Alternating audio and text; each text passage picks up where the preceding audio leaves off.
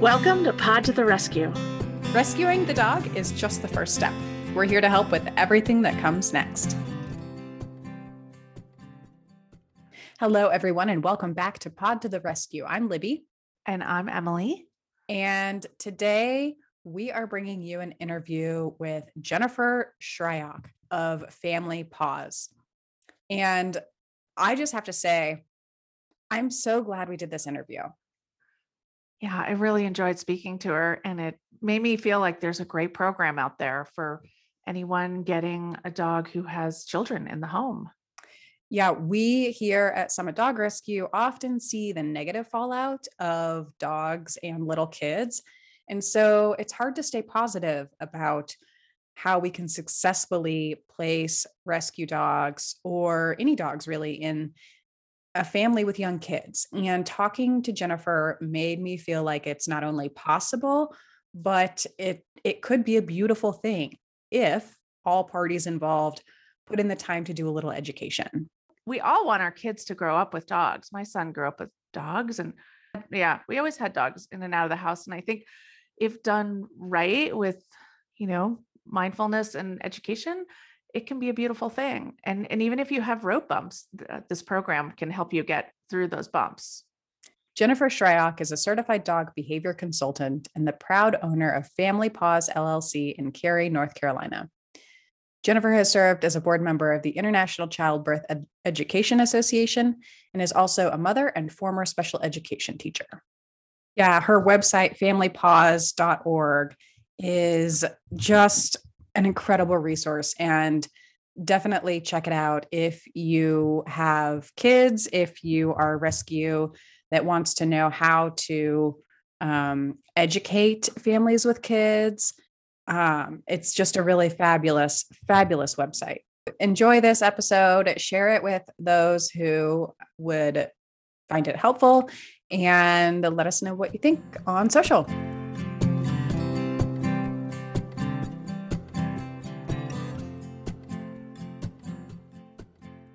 Hello, Jennifer Shryock. Welcome to Pod to the Rescue. Thank you so much for inviting me. Yeah, we're so glad that you're here. So can you just start by telling us about Family Paws and why the dog family interaction going well is so near and dear to your heart? Well, Family Paws started because of my dogs and my kiddos. We adopted our first German Shepherd when my boys were 3 and 2. And that got me involved in rescue. And not only did I, quickly see how wonderful it is to have kids and dogs together, but I also saw the frustrations, the fears, and the anxieties that many families brought to the rescue when they would call, because, we adopted a dog and I ended up volunteering and doing all sorts of things for rescue.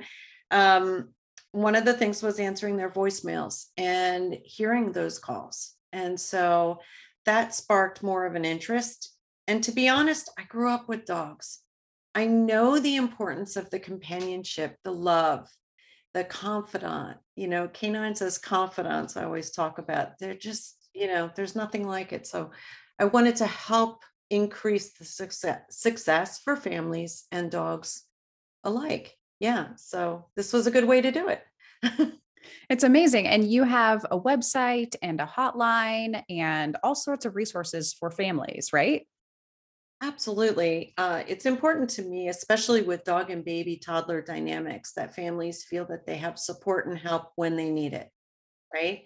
A lot of times those are immediate emergency kinds of situations. For example, the call from the hospital, where they, just had a baby, have a dog at home, and now all of a sudden they have real concerns.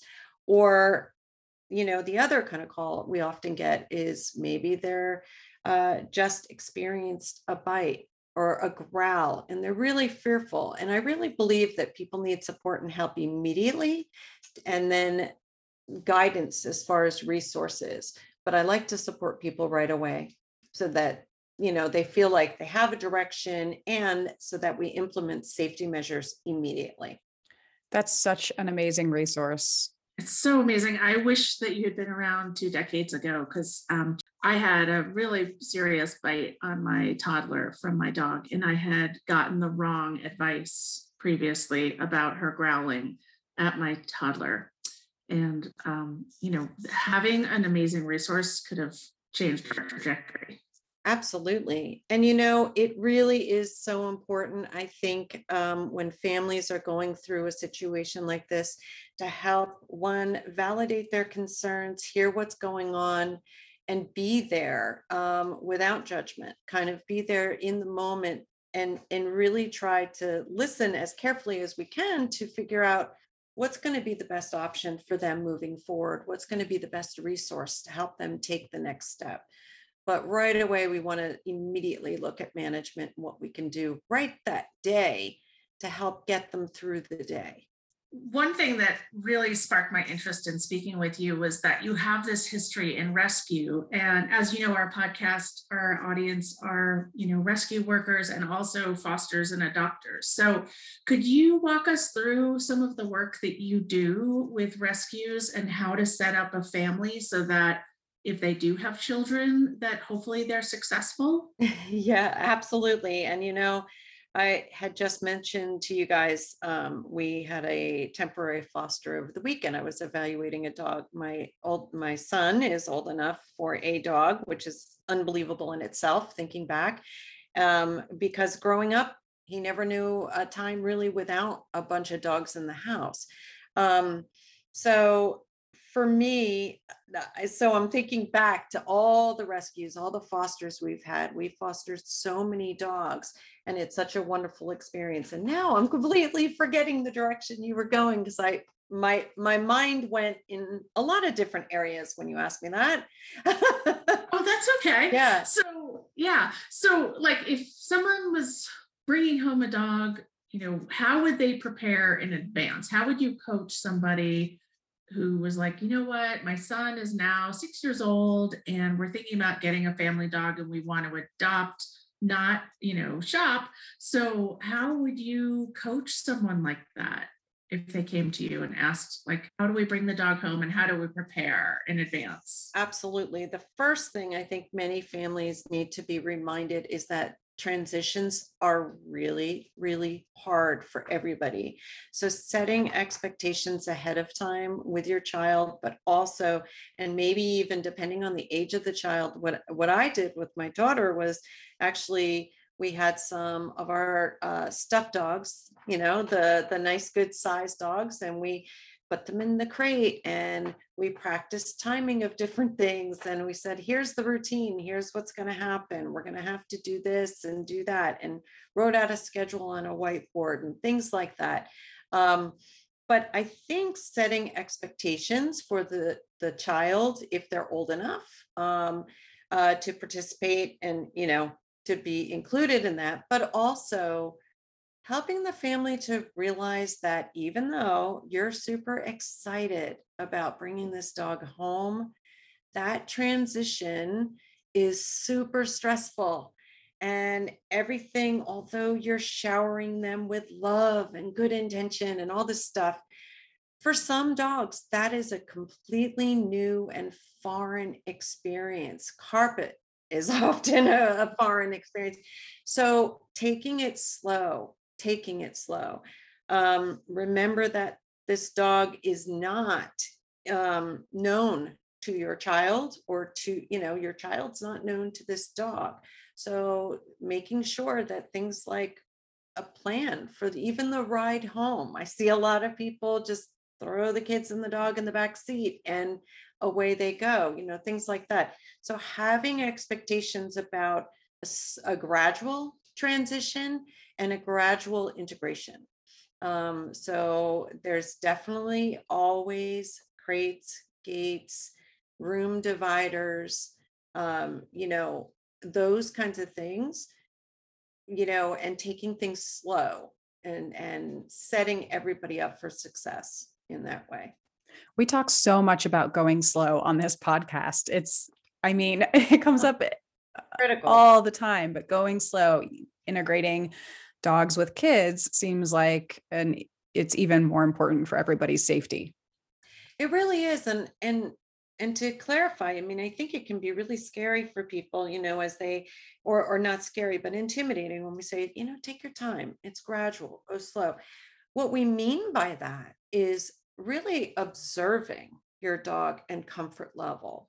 So when I say go slow, I mean take it at each animal and each child's pace.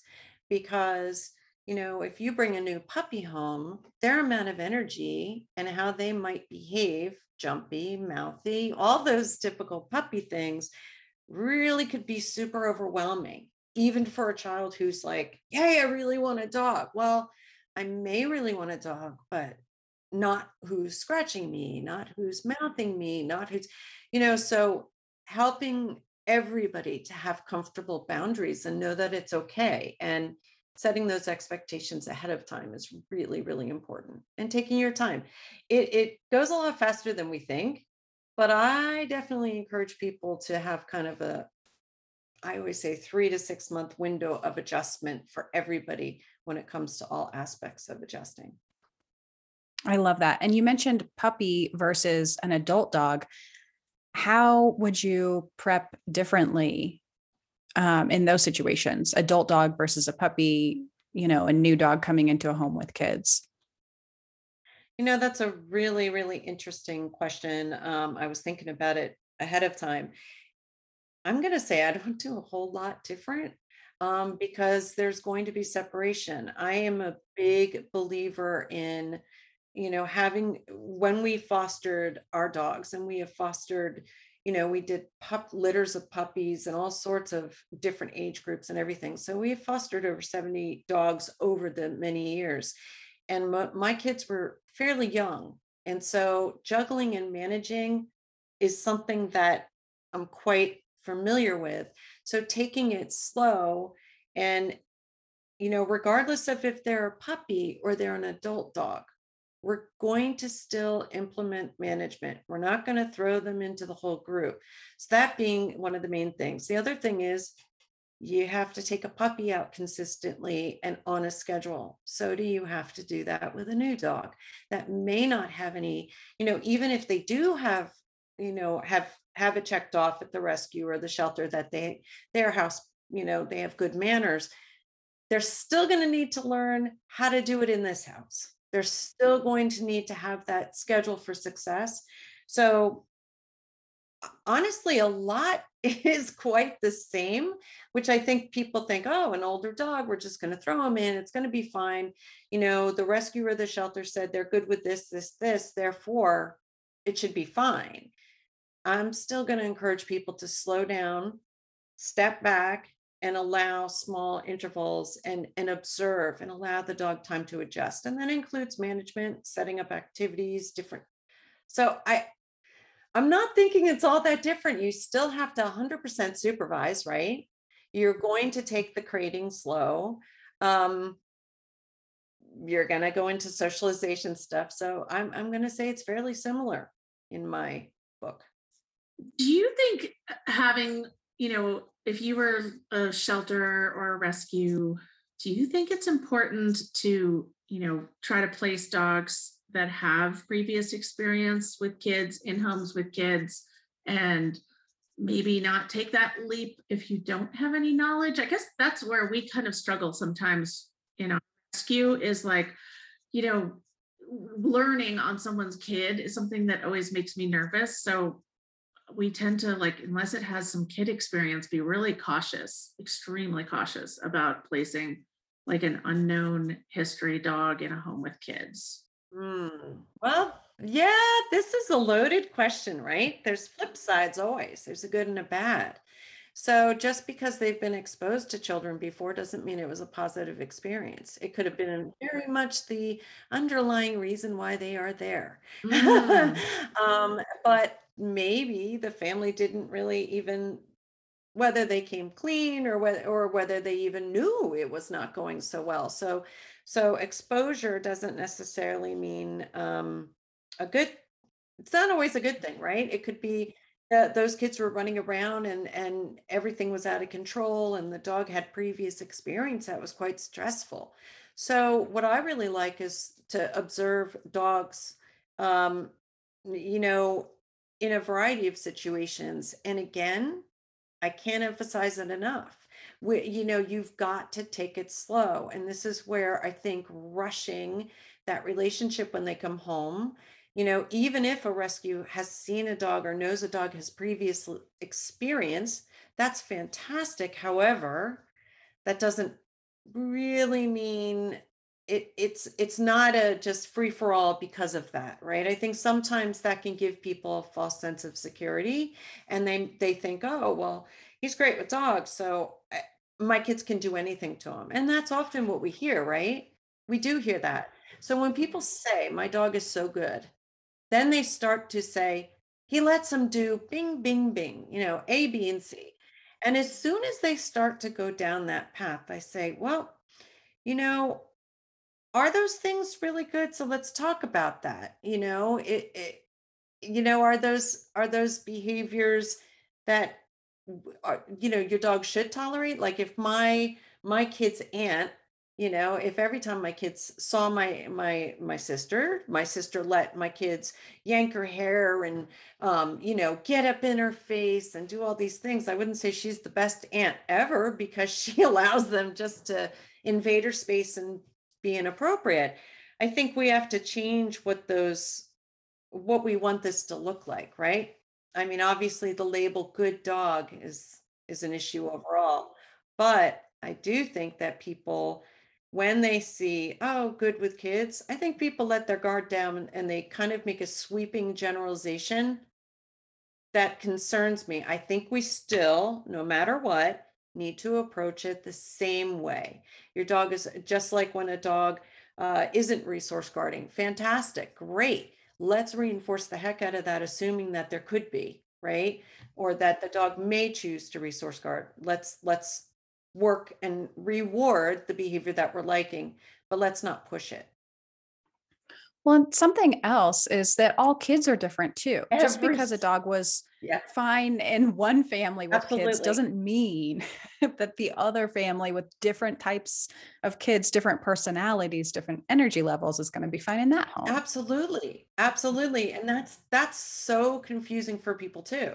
We run into this when someone has a second or a third child, and the dog has a sensitivity to one or the other, and or a grandparent has had so many grandchildren around this dog, but there's that one grandchild.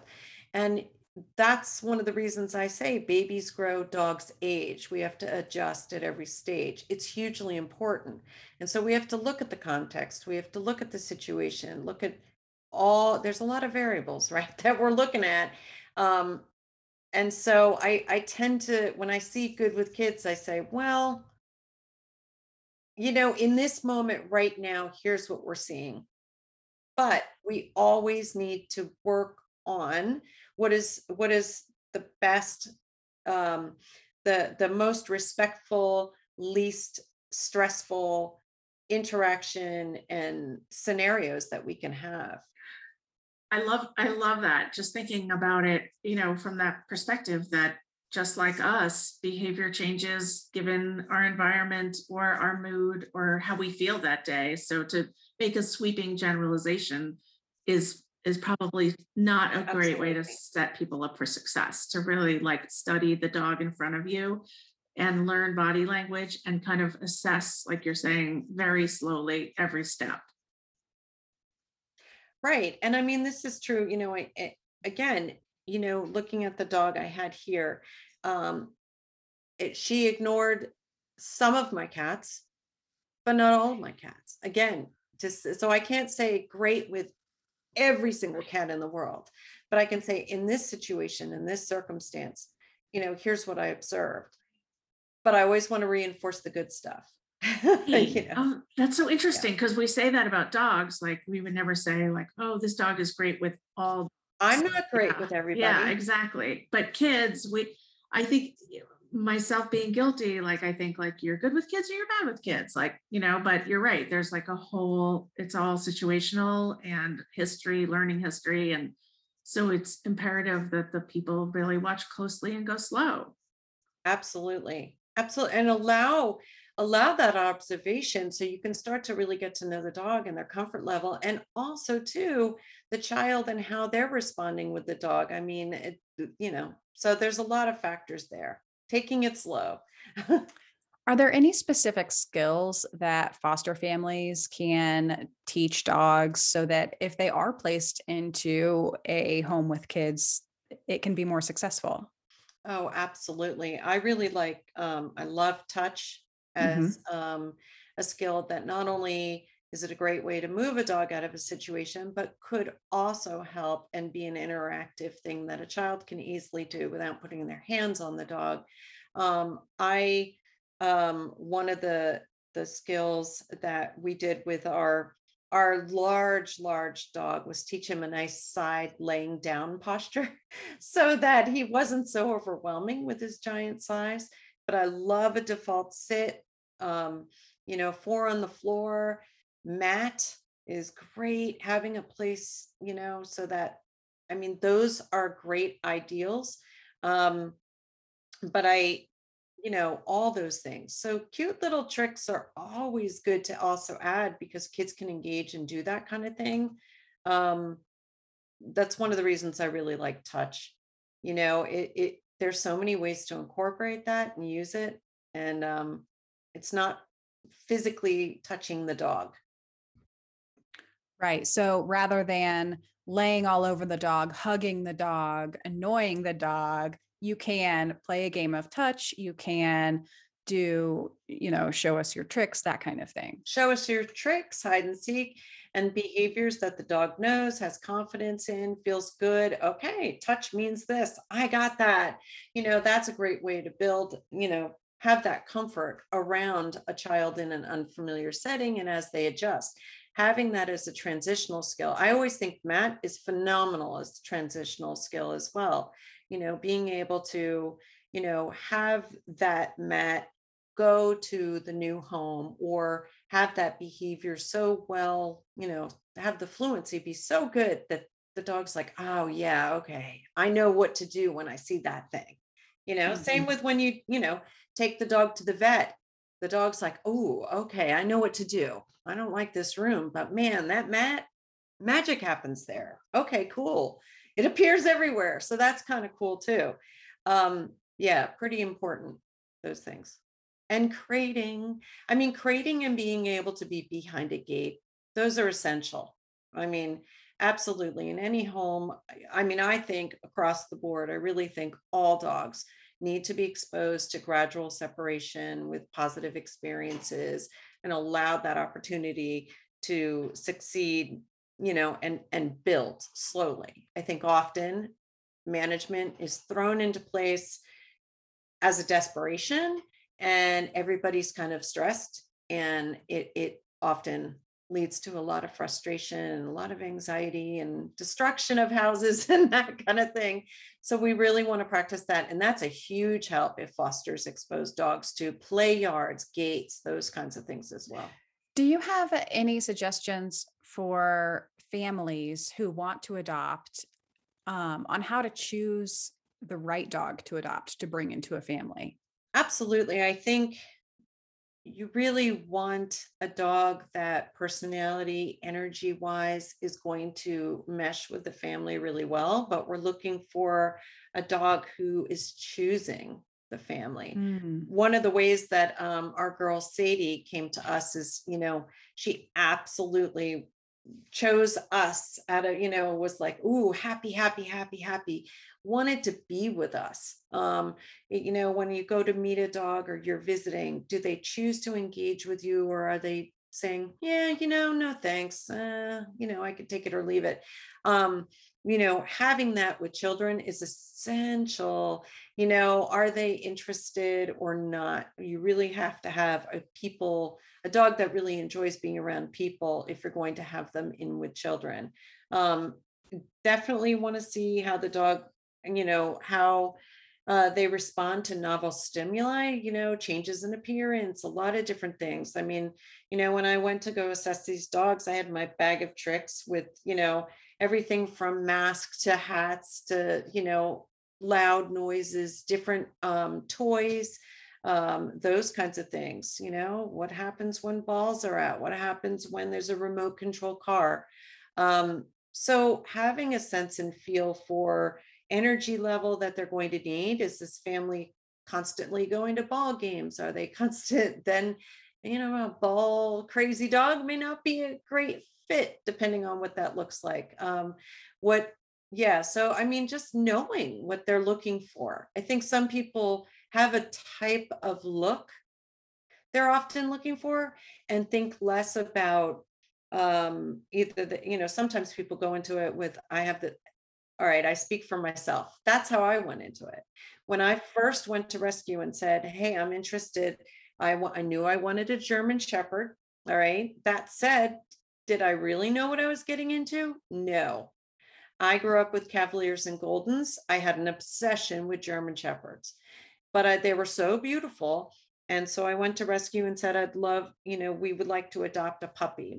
And they pretty much said no, because my boys were 3 and 2, which was the greatest. It was awesome that they said no.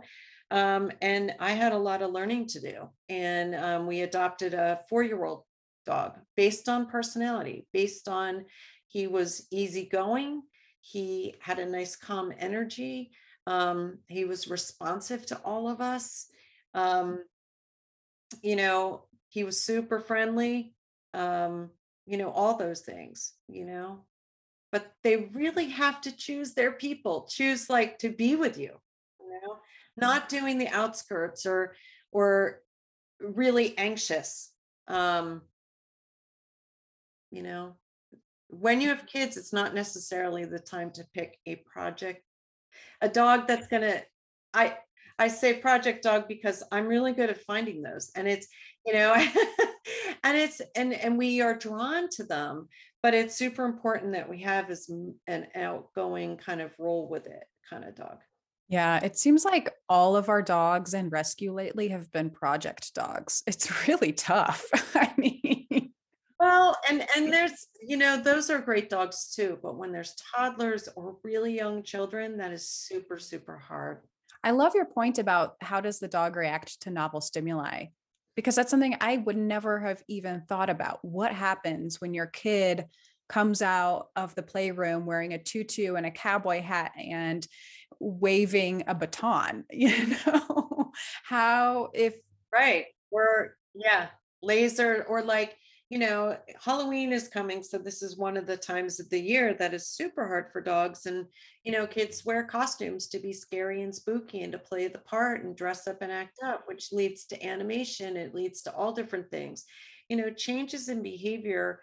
In the predictable looking toddler or child can be really, my daughter came running in with a bike helmet on, sunglasses, and she came in the side door versus the regular front door.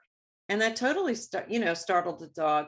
But you have to think about those things. What's the recovery look like? Okay, so if your dog spooks a little easily, goes, hey, what's that? Do they go, hey, what's that, for the rest of the day? And they never go near that. And they avoid the area where that appeared, or, what does that look like? What's the recovery time look like? I think that's a key thing that people don't know to look for. I have to say that I'm kind of having an aha moment over here on that. Responding to novel stimuli as and how do they respond? I think that's a great way to assess a dog for a child family home. Yeah, no, it really is super important. And having that management, a dog, I'm telling you, dogs that have been exposed. First of all, I really believe strongly that exposing to management, exposing to play yards, exposing to gates prior to going to their new home. One, if the foster home can say, hey, you know what? We've been practicing this here. It's a great model to help in that transitional period as they move in. So not only will the family say, oh, that's kind of the norm to do this, cool, and so you're actually helping to show them that, this is a good idea and this is normal. It's not a bad thing. I think a lot of people think, oh, I don't want to separate my dog. we want to include our dog. Yes, you do, but your dog also needs breaks, especially in homes with children. And so that's a huge gift fosters can give, is practicing those things and then showing the family, look, he's really good at this. We've set this up and this is how to do it. And that can make it really good. The other thing we're finding a lot of times now is that dogs are not getting rest and they're not getting really good sleep. So, that is hugely important. When you mention the puppy, that's one of the big things. Puppies need their rest. So, um, you know, having a place, with when I had puppies, um, I had the kids use, one of those presentation boards. It's like a hard trifold board that you can stand up, for a presentation. You put it on a table or whatever. I got tall ones and we used those. I let the kids decorate it and we put, you know, pictures of the dog sleeping or put a stop sign. And then I would have a timer that we could set the timer and the puppy was going to nap when the timer went off. Then we together would take down that um, visual divider. But during that time, the puppy was resting. So it blocked the visual of the rest of the room going on. And it was safe because the puppy couldn't pull it in the crate like a blanket to create a calm space. It decreased stimuli for the puppy. And it also allowed the child the boundary of, during this time when you see this, that's his time, downtime. We're going to leave him alone. So that can be super helpful too. Because our dogs need rest. They need uninterrupted quiet at times. Absolutely. They need more sleep than we think they do, Yes. even adult dogs. Absolutely. And Yeah. if you've ever experienced an overtired toddler, then that gives you a little insight into what an Right. overtired dog can be like too. Well, and many of them are. Many of the dogs that we're seeing who are, have folks working at home, have kids that were homeschooled in the last year are going, what are you doing? What are you doing? What are you doing? All the time. And so it's become, that's a lot of what we're seeing. I'm sure you guys are too. So how can families adjust their expectations of what life with a dog is really like? You talked about setting up a visual signal of, okay, we're not going to play with the puppy all day. The puppy's going to sleep for X number of hours, this many times a day. And how can shelter and rescue volunteers coach adopters? That is a great question. And I will tell you that in a perfect world, when I started Family Paws, it was really to benefit rescues and to provide educational resources, and especially to share with families, families that have just adopted a dog so that we could help that transition. And offer those kinds of services. It's really, really, really important. So I would just encourage them to continue learning. I hear what you're saying. It's very hard. You're limited in the amount of time that you have with them. I would encourage the application process to be very thorough. Describe what a typical day looks like. What would the ideal dog look like? Describe for me this, and seeing where they're coming from. I find it's really telling when people are looking for what they know. So, coming from the background that I was coming from as well, our experience when we're new parents or we're parents and we're looking to get a dog, we're usually basing our desires on previous experience or desires of our childhood dog. So asking a bit about their childhood dog experience, that if you're given that opportunity, that's a really great, that's a really interesting question. Did you have that I like to talk with people and find out what that looked like for them. And when I hear, oh, we always slept with the dog or we did this or did that, we can talk about it. But again, I do realize it's limited in time, but it's one of the, it's a really good question because that's often what they're looking for, or they have the expectations of this dog resembling something like their family dog. And times have changed a bit, right? Times have changed in how we train, thank goodness, how we look at dogs, how we know so much more, or at least take, look at body language, you know? And so, yeah, so it is interesting to see that stuff. Yeah, growing up, I didn't have dogs, but I lived in a neighborhood where the dogs, most of the dogs roamed. And so, my friends had dogs. There were the neighborhood dogs who would come over, and that's a very different environment from today's family dog. So it's important to think about those differences when we're talking about how we want our lives to look like with a dog. Also, I mean, how old am I? I'm 35. When I was growing up, we didn't take dogs everywhere. We didn't take dogs to every soccer game and to every coffee run. Right. Right. It is different. And so that's really where expectations come from.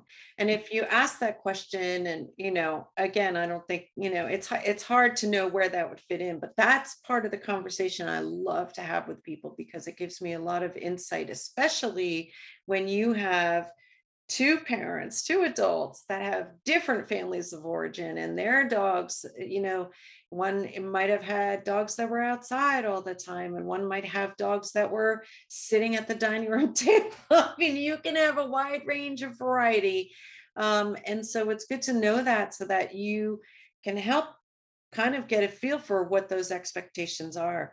The other thing is, asking what does a relationship with their child, what does the ideal relationship with a dog and child look like? What are they expecting there? Those are really important and telling questions. I think that's so important to just make sure that we're on the same page. So often we're not, and we make assumptions, and that's not good for anyone. Absolutely. Yeah. And hopefully if, parents could get just even a 10 or 15 minute, kind of educational discussion about how things might have changed for dogs in the last 20 or 25 years. I know, now new families, I'm sure things are different for their dogs rather than how it was when they were growing up. Like you were saying, Libby, like dogs roam free and choke chains were very common back then. So if you hadn't been updated and this was the first dog you were getting in 25 years, it might be good for families to learn like, oh, so things have changed a little bit. And in order to have a really, successful family dog, it might be best to learn. Yeah. I train mean, it a makes different way. sense, right? You're going to do what you know. Right, And, exactly. and so you defer and default back to what you grew up with and what you knew, because that is what you Mhm, know. And so, if you know that up front, then we can say, and introduce some new concepts and new ideas. mhm. And that opens the door. And that's why I think that your project, your website, your hotline is so fabulous. Like, what an amazing resource for this education.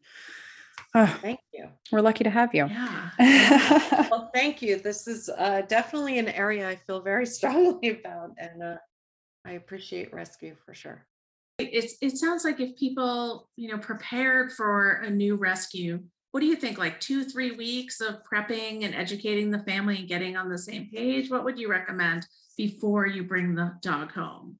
I think that yeah, I think just being able to have that time so that they can get whatever items they're going to need, having a checklist for, suggested items, suggested practice. You know, it would be great if there were, in a perfect world, I'd love if there was a little class that, was available so the kids could be included in that too. Um, but being able to having that information ahead of time so that they have all the equipment and tools, all the enrichment lined up, set up. Um, it just would be really, really, really helpful. I think a lot of people wait until, okay, the dog's here, And yeah, you have to wait a little bit to find out size, fit harnesses and do all that stuff, or whatever it is you're going to be using, and find out what their toys likes, dislikes, all that stuff too. But having things ahead of time that are going to be, especially the enrichment ideas, things like that, that is going to immediately be implemented, would be really helpful. Yeah. So where are you going to put the crate? Where are you going to put the baby gate? When is Kong time? That kind of thing. Yeah, thinking it through. When are the busiest times of the day? When's transition? Paying attention to the rhythm of the house before the dog's going to arrive, and saying who's where when, you know. So that's a constant juggling act. The kids are going to be, we're getting ready in the morning. That's a hectic time, who's going to take the dog out? Who's going to be, depending on age, I'm thinking, different ages require different things, so there's all sorts of things, but those details, a little bit of planning can mean a lot more success. I love that. I noticed on your website you have a cool coloring sheet that people can print off and do with their children, where it's the body language of dogs. I thought that could be a really great way to prep, maybe watch a couple of body language videos and then do the coloring sheets, identifying, lip lick and yawn, Uh, and being, I think you call it being a doggy detective, right? yes, being a Yeah. doggy detective, ears, eyes, tail, muzzle, gather the Yeah. clues to solve the puzzle. I And love that. there's, I think there's always good times to be doggy detective, but Right. absolutely, the more that a family can do ahead of time, looking at body language, and even practicing with videos, looking at the videos, identifying things for older children. I'm amazed, I think people underestimate how much kids do pick up. But really, with body language, once you see it, you don't unsee it. And I do find that if you play kind of that what do you see game with kids, often they do catch things a lot faster than the adults. Um, and they're really good at identifying it. So that can be a fun game. And there's certainly plenty of videos to look at body language on, yeah, online. That's so smart. And I love you mentioned the coloring sheets, because yes, that would be fabulous to do ahead of time. Yeah. So speaking about education, you have a fabulous video series on your website about Kiss to Dismiss. And I would love to talk about this because we see it so often on social media. A cute little video of, I'm cute in quotation marks, listeners, of a Right, dog licking the baby right. in the face, usually accompanied with some kind of caption. They love each other. It's going so well. She's giving kisses to the baby. Can you explain briefly for our Right. listeners what is Kiss to Dismiss and why our dogs are maybe not actually kissing babies? That's a great question. And I love this subject. So, really, I started, it's funny because due to the phone calls I would receive over and over and over again, as a behavior person, I love patterns, and I notice, that's interesting. So many of these types of calls, they're mentioning, the parents seem very confused because they always thought the dog loved the baby because of the licking. And so, over time, I started looking at more and more videos and seeing that pattern.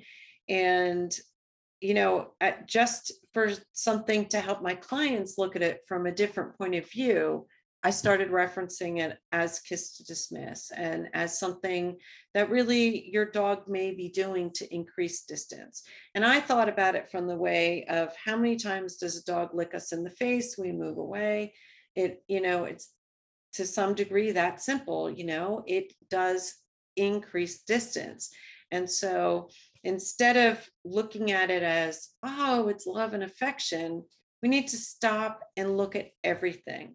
Usually with Kiss to Dismiss, the consistent things that I do see are going to be things like the dog is checking in, looking to the trusted adult for praise or guidance, looking away, like they're almost saying, help me, help me. So sometimes the child is not old enough. So classic situation, the baby's crawling, the dog's hanging out, laying down, comfortable, you know, doesn't want to get up from its comfy spot. The baby keeps going. The dog might do a head turn, tongue flick, and the baby continues to get close. And at this point, the dog might look to the trusted adult. Again, you're going to see a change in eyes. You might see some whale eye, turnaways, changes in breathing. And if the child continues to approach, that's when we're going to see the kiss to dismiss. So it goes from, maybe there might have been a flick, but now we're more seeing pushing away, where the dog is like, move it. So it's more intense. Everything in the facial muscles is tense, and it's a combination of signals. So I've definitely seen that. And it, time and time again, I will say I would say many, if not most of the cases I do, where there's been a growl and especially a bite, kiss to dismiss is involved. It's fascinating. It is fascinating, and it's really, really, really interesting because it's very misunderstood. And what I'm referencing at times can almost be, it can present almost as an inhibited bite. It gets pretty intense. So, but it's definitely concerning, one of those interesting signals. And unfortunately, probably all over, Instagram and TikTok, there's videos of it. Terrible. Yeah. And people obviously think it's adorable and don't know. So it's one of those cases of like a little education could save a lot of suffering. And and one of the really big things that I notice about kiss to dismiss is the tension. And often the tension in the face. So a lick. So sometimes, a dog might lick, and it's fine. However, that can change. So, one moment to the next can look very different. And so we have to be mindful of that. Your dog might enjoy something, but that doesn't mean we want to repeat it time and time again. And we don't really want the young babies or crawling babies crawling towards the dog. We always want to give dogs a choice as much as possible. And definitely an unfamiliar baby crawling on the floor, eye level with the dog, is going to make them uncomfortable, especially if they're hanging out in a cozy spot. So we want to look at those things. I find kiss to dismiss is very misunderstood, as well as a dog when they lay on their back. That's another one I hear about often from parents is, oh, I don't understand. He was on his back and then, he growled or bit them. And it really is super important to know, like, first of all, your dog might have wanted petting at first, but maybe wasn't prepared for the child to hover over them and to be in their space. And maybe the petting went on too long. And sometimes that rolling on their back is a total tap out. So, we really do want to look at those things, but these are often misunderstood. So yeah, more information needed. Yeah, I'm thinking back to our episode with Michael Shikashio, and our episode on body language, how usually a bite or aggressive behavior is preceded by a dozen other signals that we just blew right by, we didn't see. And it's so important that parents start to recognize, and kids, if they're old enough, start to recognize these signals. Oh yeah, definitely. It's amazing. It's amazing once you start looking at them and really fine-tuning your observation skills. Really important. Could you discuss just a little bit about those phone calls that you have received over the years you've been doing this? We get similar emails from people where it has not gone well. You know what it looks like all too often is a family that has tremendous regret and says, I wish I'd known. And that is really what makes me incredibly sad, is when, everybody is doing the best that they know to do. But the reality is, our dogs are complex. Our dogs have a communication system of their own, and we owe it to them to continue learning about them, to learn about their likes, their dislikes, their comfort, and how they communicate. So we expect so much of our dogs, you know. Um, even the example of just, leaving a shelter, coming home, that ride in the car, come home, and then we want you to go out and meet the whole neighborhood too. We really do throw them in a lot of crazy situations, and they don't have a way to indicate, other than their body language, that they're uncomfortable. And so we owe it to them to be curious about how they're feeling in those moments. And so I honestly, that is one of the biggest things. And the motivation for what I do is hearing those phone calls after the fact, after something has happened, and how many people just say, I wish I had known to look for that. I had no idea yawning meant something. Wow, it makes sense now. I wish I could turn the time back. I wish I had known that it was okay to gate them. They shouldn't maybe be on the floor playing together, or, our dog gets super excited, because he hasn't learned how to, that, people playing on the floor isn't about him or whatever, um, these kinds of things. So the regret is something that I really, really hear so much of. And that's really what caused me to start Family Pause, was hearing that, hearing parents say, I feel I failed my child, my dog, because when something goes wrong, it's not just an incident in that moment. That affects generations. It really affects a lot. It's a lot. It's very, very complex. When a situation falls apart, even if a bite hasn't happened, it is so traumatic. Making a decision, possibly rehoming, when it doesn't work out, there's a lot of really uncomfortable feelings for everybody. So learning about dog body language and communication, and how to set them up for success, and what to look for, it really does save heartache, and that's what, I don't know, that's super, super important to me, to reach people in that way. Hearing that, I wish I would have known is heartbreaking. Mhm. Yeah. It is It is heartbreaking. heartbreaking. And I can hear you have such tremendous compassion for the people, the families, and the dogs, which I just want to commend you on. I think that's so needed. And your program is just beautiful that way, because, yeah, anyone who brings a dog into their home wants it to be successful in a loving, fabulous situation until the day the dog, passes from old age. And if they just had a few more tools and a little bit more knowledge, I think we could get less phone calls and emails.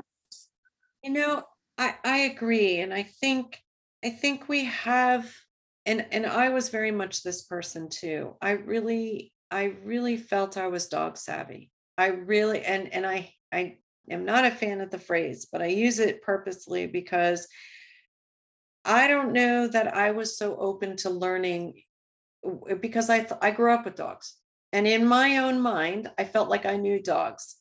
And I don't know why people feel discomfort that there's more to learn. There's more to learn about each of us as human beings and individuals. And I don't know what makes it different, and why we just think a dog is a dog is a dog, and not look at it. But it is an interesting barrier there that I wish we could break through, and just have it be common knowledge that our dogs, we need to learn about them too. If we're going to have a dog, let's learn about their body language. Let's learn how they communicate. Let's learn those things. I don't know why we so easily assume we know all that, but I do think we somehow have that Right. I going totally on, agree. and it Yeah. frustrates me. Yeah. And I don't know how to change Yeah. that. Like, without saying, I'm not trying to say, you don't know this, or you're uninformed or uneducated, but I am saying, you know, there's more, there's always more, and it's exciting to learn more. And don't we always want to understand even each other better? Aren't we always working on communication? So why are we not allowing that for our dogs? That's the thing, you know. Even cats get a pass. People are like, oh, they'll scratch you, like, oh, okay, well, they're clear in their communication. Like, we allow certain things, but with dogs, for some reason, we expect so much from them, and we don't put that responsibility on our part to learn. At least that's, and if we can answer that question, it's like, how, without offending people, like, just, we're encouraging you to continue learning, advance your skills. Yeah. Well, one thing I find interesting, going back to your doggy detective worksheet, is like, if parents could just change the perspective a little bit, as like, we're bringing an animal into the home, and almost like an exchange student, you would learn, like if you had a French exchange student, you would learn French culture and the language. So maybe we can just hopefully change the page and say, you're bringing an animal in, this is their language, this is what they need. Enrichment is so important. I think enrichment can be so fun for families to do together, instead of feeding the dog being a burden. Be like, let's do some scavenger hunts, help us stuff Kongs at night. And I think if we could change it to like, this is just a new era in the way we understand our dogs, Yes. and they're not just dogs. Right. Right. And they're, or they are dogs, but I'm really trying to get the concept of dog aware out there, in the sense that, we're always increasing, learning, growing, and expanding our dog aware skills, looking at the ears, the eyes, the tail, the muzzle, looking at context, what's happening, staying curious. I wonder why that just happened. Wow, his tail's up. I wonder why, you know? Um, yeah, I'm thinking, as we're having this conversation, that all of this, we accept that all of the other sciences have advanced by leaps and bounds in the past 20, 25 years. But when it comes to dogs and dog behavior, for some reason, so many of us are stuck in the way we used to do it, because that's the way it was always done.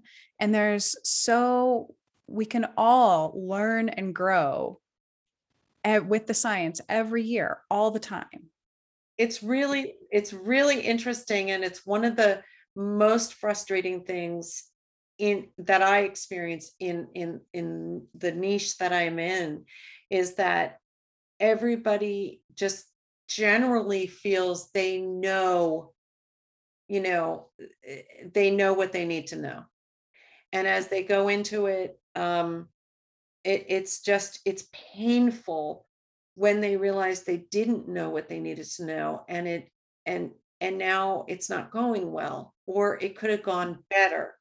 And the amount of regret and heartache that we can prevent, um, with just a little more insight and knowledge, is just tremendous if people are open to it. I think so too. I actually put quotes around the dogs, and then I realized that this is not visual. Yeah, when I said they're just dogs, but you're right. Like, taking it to that next level of being curious and evolving. And then one interesting thing too is, I grew up partially in Vermont, and we just had those roaming farm dogs. And there was back then, in addition to not being curious, there was also a little bit of like dog sense, in the fact that, like, if a dog had a bone, they'd be like, don't you go near that dog when it has a bone, and then the dog is sleeping. If that dog's asleep, you don't touch it. There was definitely some, like, country brilliance as to what we expected of dogs back then, that I think has gotten kind of shuffled out of our vernacular, that maybe we could bring that part back, and then also add in a lot of the new understanding dog body language, which I don't think we ever talked about in Vermont. Absolutely. Absolutely. No, you're totally right. I mean, if you got bitten by your dog growing up, what'd you do? I was in trouble. It was my fault for sure. But look at my shirt, although it's not visual. Sit on the ground, not the hound. I mean, I like we it. do Oh have yeah. dog with I a love bone, that. leave them alone shirt. That's going to be coming soon too. So, but I mean, Mhm. it has changed. It has changed and I'm not sure why. When I do integration, it's not, it's about comfort of everybody in the house. It's not just about that dog or my child who wants to do this with the dog. It's about, is that the right thing for is that comfortable for everybody? And that's a big thing too. I think for parents to understand that your child is going to want more than your dog can handle. So having a way to kind of say, we're going to do this today, having small goals and, but pacing it, pacing what happens with the dog is so important. Please, we have to help get new and expecting families. I mean, if we can begin to, get this information with the families that are expecting a baby, you know, we have time, to work on observation of body language. We have time to help them increase their dog aware skills so that what they model is even better for their young child, because babies pick up everything we're doing, and modeling appropriate behavior, engagement, interaction is super, super important. And all of that needs to be addressed and assessed, during pregnancy. You have a program called Dogs and Storks, right? So that people who are pregnant can prepare their dog. Absolutely. We have over 250 licensed educators who offer dogs and storks in their communities or online, many of them, and they, through their businesses. We also have dogs and toddlers. So Dogs and Storks is preparing families with dogs for life with baby, and Dogs and Toddlers is preparing families with dogs for life with toddlers, because, most people think about, if they do think, they think about preparing before the baby, but we're here to say it is ongoing. It's ongoing. We always have to prepare for the next stage. So babies grow, dogs age, adjusting at every stage is super important. Oh yeah. No, that's fabulous. I mean, I'm just thinking of the moment that a baby starts walking, everything changes. Everything changes. It does. And so many times those changes happen, like super fast, Mhm. So there's things Mhm. like you went on a vacation, your dog was boarded, your baby started crawling or walking or cruising. Now you bring your dog home after vacation. You have like a whole new creature in your house. Your dog's like, what happened? They don't know that was expected and going to be starting and happening. And so it becomes very, very conflicting for the dog. And meanwhile, the parents are feeling, oh, they know each other. And so they have a sense of comfort, and they allow interactions that might lead to definite stress and discomfort. That's often where we see the growls and the bites. So if someone has a new baby, they can go to your website. There's lots of free resources, but they can also hire one of your consultants to come and help with what you call the integration, which I think is a great way to look at it. Yeah, we all of our educators have their own businesses and offer private consultations complemented by our materials. And yeah, we encourage people to definitely reach out and get some help, especially for the homecoming period in the first, when baby's coming home, and help those first 3 months. Yeah. And if someone was adopting a new dog and they were like, we're a little bit worried, we're going to the shelter and bringing it home, they could hire one of your consultants to help with that as well. Absolutely. Yeah. Okay, that's great. I mean, it's fabulous that there are trainers who specialize in this. in integrating families and dogs. So It's good for super you. important. Thank you. Jen, I have to say that you have accomplished something amazing here, because I'm leaving this conversation feeling more hopeful about dogs integrating with families. Working in rescue can be really hard sometimes because we only see the negative side of it. Not only, but we so often see the negative side of it. And you're helping give me hope that it's possible to successfully integrate dogs in families with young kids. So thank you. Yeah, thank you. Thank you so much. I know, I think I use the "when you know better, you do better" quote from Maya Angelou almost every episode, but I feel inspired, and I feel like your message and your tools, if we can get them out to our entire society, would have a much happier, dog family relationship.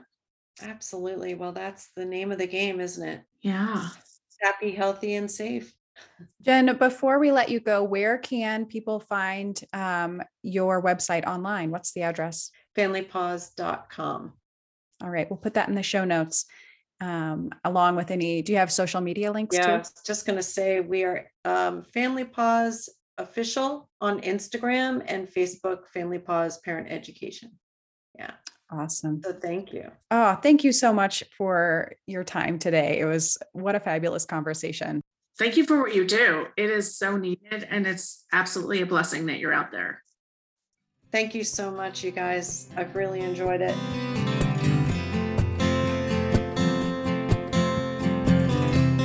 Thanks for tuning in. If you liked this episode, don't forget to rate and review.